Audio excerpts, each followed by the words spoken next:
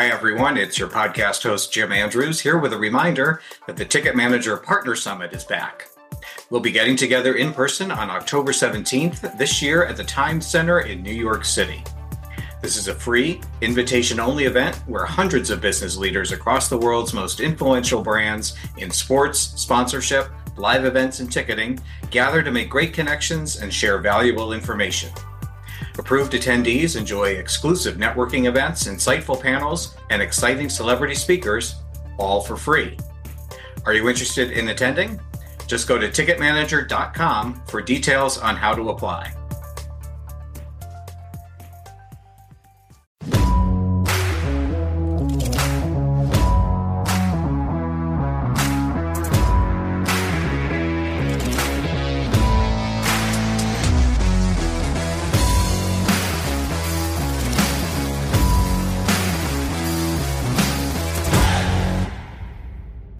Hello and welcome to Ticket Manager's All Access interview series, engaging leaders from across the sports marketing spectrum to identify and explore critical issues in the business of sports, entertainment, sponsorship, activation, ticketing, hospitality, and even more.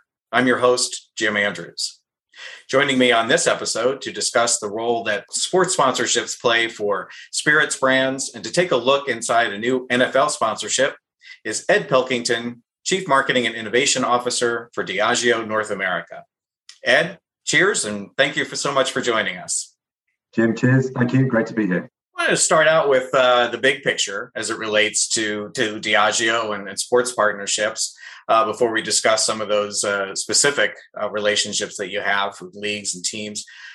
What does sponsorship accomplish for a spirits company and brands like Smirnoff, Crown Royal, Captain Morgan, Tanqueray, Bailey's? You've got so many in the portfolio there. So what are your goals and objectives for your partnerships? That's great, Jim. I mean, I think almost we take a step back and we sort of go, what's Diageo all about? Our business. So we're in the drinks business, alcoholic drinks. We want people to enjoy drinks responsibly.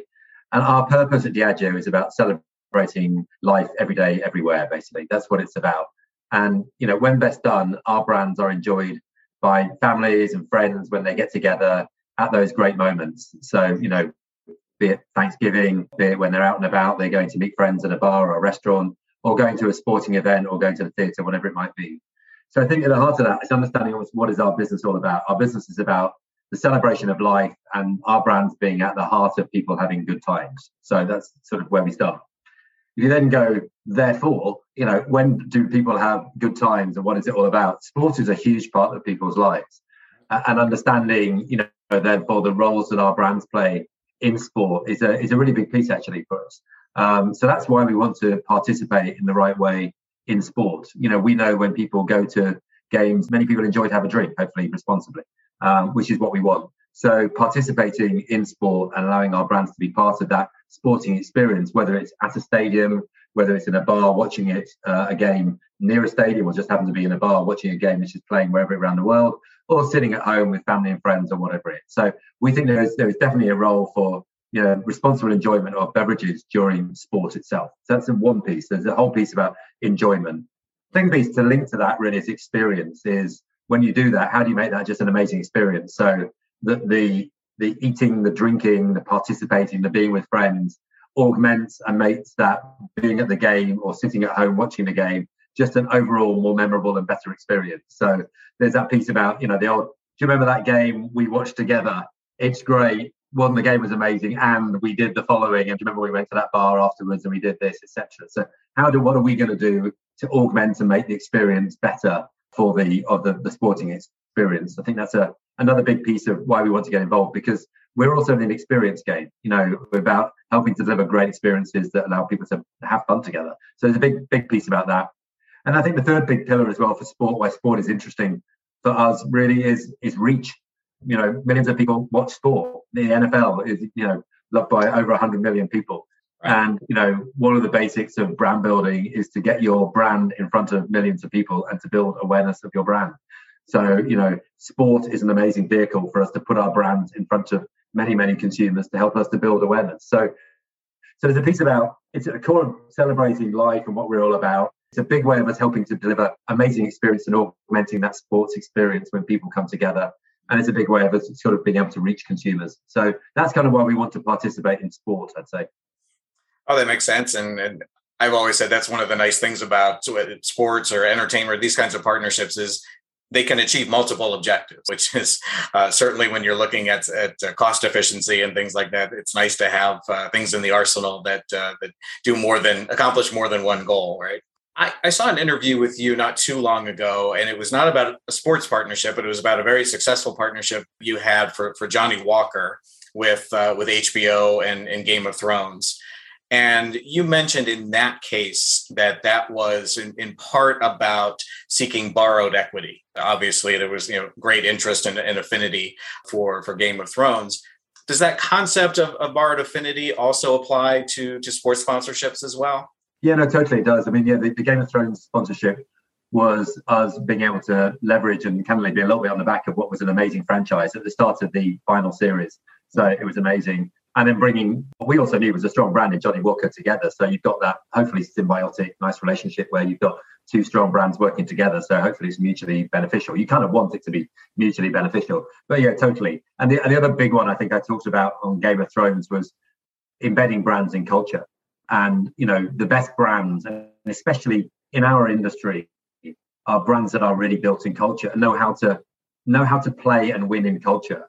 It's not forcing yourself into culture, but understand how to show up in the right area of culture. So whether that is sport, music, entertainment, who is seen drinking and enjoying your brand and where they're seen drinking it, all that sort of stuff, all that sort of matters and counts. So yeah, Game of Thrones, I think, was a really great partnership for us because it really allowed us to sort of work together with an amazing franchise, and it did a great job for Johnny Walker because it actually helped to put Johnny Walker into very relevant in terms of in culture. So therefore, if you flick that into sport, to your point, us being able to work with the NFL and leverage what is clearly a hugely powerful brand and a hugely powerful franchise is extremely important. And the reason you partner with them and you pay the sponsorship monies to people like the NFL is the ability to also have the NFL logo associated with your brand is extremely important. So we value that enormously. They've done a brilliant job of building that brand over the last 60 or so years and very, hugely successfully. And we wanted to be a part of that because, so yes, we want to be part of their brand. There's a bit of borrowed equity and the culture piece.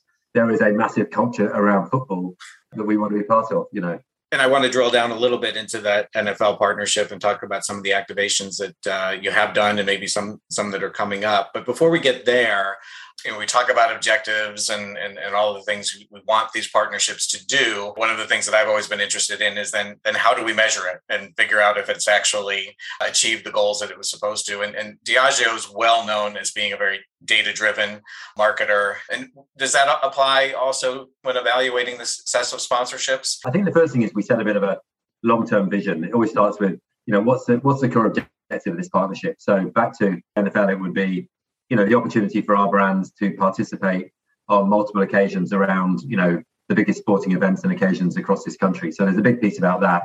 And what does that look like? Then you get into the detail of what that looks like, the numbers of games, the numbers of occasions you've got, how our brands can show up. And then it's also the scale of the partnership, the ability for us to take that partnership, the NFL logo at a basic level and leverage that across this country at scale. So you then think about what does that mean? How many events can you show up at? How many, at retail level, how many displays can you show up and how many places can you communicate that to consumers? So when we look at it, we absolutely look at what we can do to leverage a big partnership like that at multiple levels from communication. So the advertising we want to do in and around games, the experiences we can do in stadia and around stadia, the work we can do with our retail partners in the on-premise and the off-premise, so in bars and retail, in liquor stores, or where we can do it, grocery stores, etc. All of that, you look at all of that and you kind of get into detail, you put KPIs around that, you add that up. Hopefully it also looks at, therefore, hopefully you can sell more because of this, so we put metrics around that.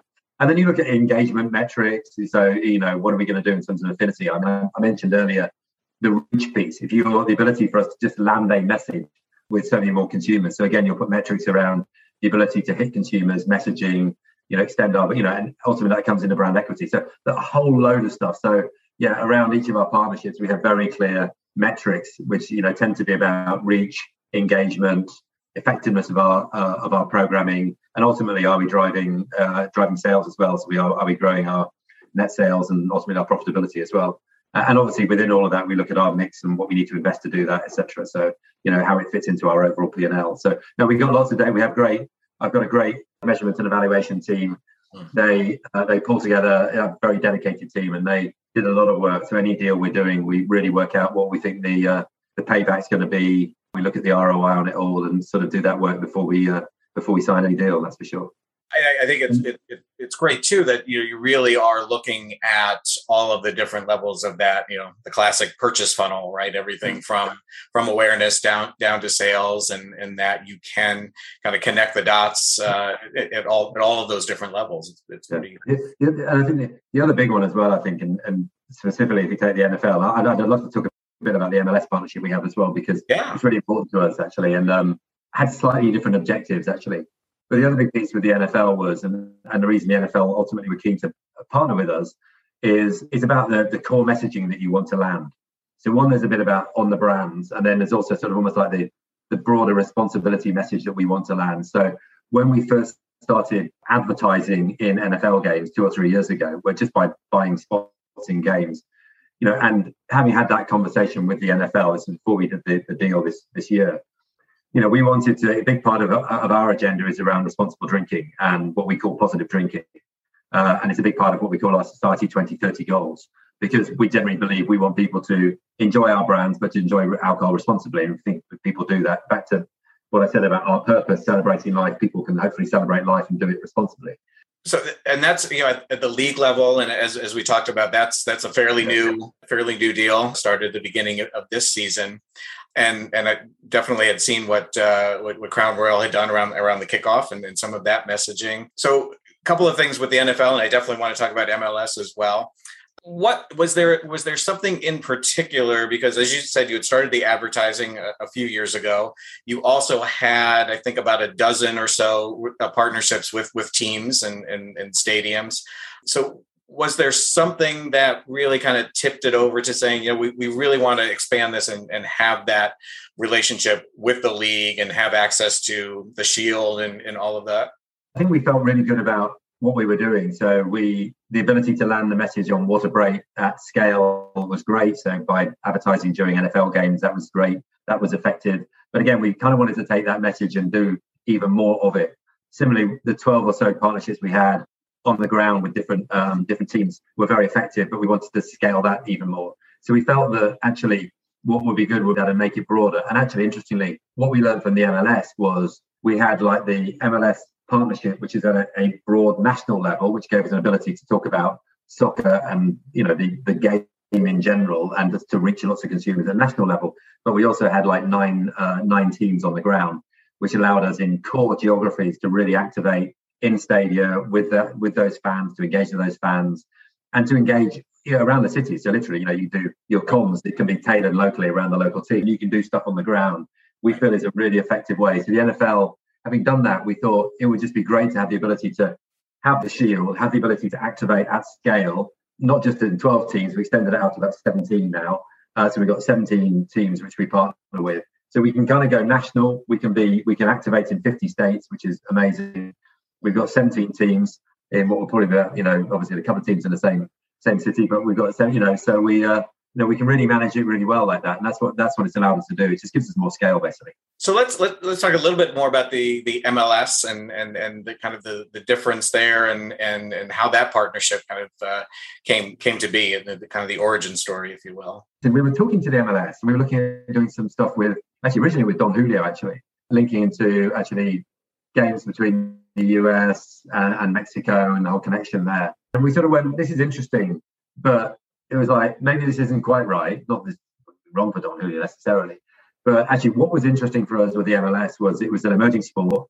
Obviously it's been, the MLS has been around for 25, 26 years now. So I think we're heading into the 26th season, but an emerging sport in some respects is still in this country. You've got the 2026 World Cup, so really building to that. Huge growth sports and the numbers of big players that are coming through, both men and women, and also the interesting dynamic as well. So of course, skewing heavily Hispanic, Latinx as well, huge followership in terms of women as well. And we looked at some of our brands, and specifically brands like Captain Morgan. And we said, Captain, where do we want to take Captain? Captain, we want Captain to be in culture. It's always been almost a competitor to beer in many respects. It's a fun brand to be enjoyed with friends on fun occasions. And we've got other brands in that space. So we just saw a fit. And we also wanted to kind of recruit a new generation of consumers into Captain Morgan. And we felt that the opportunity to get a new generation of consumers kind of fitted with the profile of the MLS, which skews slightly younger, it's multicultural, it's a little bit more female. So we saw that obvious fit. So we really tied up. We're really in it for the long term. We're building towards the World Cup and beyond. We're not sponsored the World Cup, to be clear, but we're talking about soccer in this country as it grows. We want to be part of that. And it's different from Clearly because they've got less eyeballs on TV. So whilst it's growing, which is brilliant, it's less of a media deal because we get less eyeballs. But our ability to be part of the fan groups, to be part of the experience at the stadium, to be able to talk around it has been fantastic, actually. So we feel really good about it, and they've been brilliant partners as well. So, well, and as you mentioned too, you are, for lack of a better term, a house of brands with so many different brands, and obviously you've got the ability to really kind of segment and put certain brands into certain partnerships. Just from a kind of a structural and operational standpoint, is that all? Are the decisions made at kind of the corporate level to go into these partnerships, and then bringing the brands in, or are there kind of brand managers at brands who can do deals on their own? How does that all work? I think in the old days, it was a little bit of brand by brand and sort of local teams, and that's not wrong. But we've tried to pull it together and get a little bit more strategic on it. So there are lots of deals, which are great deals. We had lots of local team deals across a variety of different sports where, the brand we're probably working with, the local partner, our local distributor, and we do a deal. What we try to do is take a step back and say, across specifically 3 or 4 of our big brands, so notably Crown, Captain, Smirnoff, and actually Guinness, to the partnership we got with Notre Dame and the alumni at Notre Dame. Right. We want these brands to be participating in sport. They're big brands. If we're going to do it, we want to do it with a degree of scale, and we want to reach X consumers. So if it's Crown, it's millions of consumers across the country. If it's Captain, it's millions of consumers, and we want to reach a new generation of consumers. Mm-hmm. If it's Guinness, we want to, reach that broad swathe of consumers who kind of love the brand, but remind them of it on a more regular basis, which is why, and obviously you've got the fit there, the Notre Dame fit between, the fighting Irish and kind of the drinking Irish, or whatever you want to call it. So kind of work really well. So we wanted to take a step back. Look, we had to look at every deal we had, try to get more focused around. We want to really do well in football, MLS, and the specific deal we've got with Notre Dame and the alumni there. We have still got lots of specific local deals in different places, which we'll keep if it's in strongholds for certain brands. But we've tried to pull it together and centralize it a little bit. Brands will absolutely recommend partnerships and we'll look at, which is interesting. And they'll say, where do you want to take the brand? And we've also brought in resource as well internally to help to manage sport. So we have a culture team, as we call it, a brands and culture team, and they manage a lot of our partnerships. We work with great people like Wasserman as well, and they manage the partnerships and pull it together. We have a head of sports marketing who again works with the brand teams to coordinate it. So it's a bit of both. The brands absolutely they run their brands, they should be recommending what they do. On Crown at the moment we're looking at getting into the WNBA as well, for example. That's an exciting opportunity for us because in terms of how we broaden the brand out. So we very much look at, and then we'll work with the central team. So it's got to be a bit of both. You need a bit of central coordination. Business our size, you've got to have that, and then I'll work with the brand. So on the NFL deal, we were interested in doing it. We talked to the NFL. We brought the core brands in. We had some central coordination with a core team of people working on it. They fed into the brand. We agreed which brands were going to be the lead brands, which was Crown, Captain, and Smirnoff, but we engaged across because more brands will get involved over time. We're doing stuff with Johnny Walker, with Aviation Gin, stuff like that. So, brands like that. So it all comes together quite nicely in the end. Just the last thing that I want to ask you about, because we have a lot of folks who listen and watch the podcast who are involved in hospitality, suite sales, those kinds of things at stadiums and arenas. And, as a marketer whose products are sold, obviously, in those venues and at those events, I'd love to get your perspective on where you see the value lying there. Is it in kind of branded spaces and lounges? Is it just, the ability to be part of that hospitality experience for the premium seats and suite holders and things like that? Or is it more about, again, the reach and reaching everyone that's coming in, the tens of thousands of people that might be in a stadium or arena? It's a bit of all of the above, I'd say. There's a bit of, having branded spaces in the right locations are great because you can reach a lot of people, and a lot of people can just get visibility of your brand. So that's the first piece. Now, you tend to get the same people coming in and out, but that's good. That's repeat messaging. So that's good. Second piece is just delivering great experiences. So when people go to those bars, give them one of our brands, which candidly, beautifully served, tastes great. So if you're gonna get a Smirnoff Mule somewhere, it's brilliantly served. You get a Crown and Cola, it's brilliantly served, so etc. So give them a great experience, and hopefully make that experience memorable, so people go and remember that it was part of a great experience that they had at the stadium. Hopefully they enjoyed the game. So we really want, it's visibility and awareness for our brands.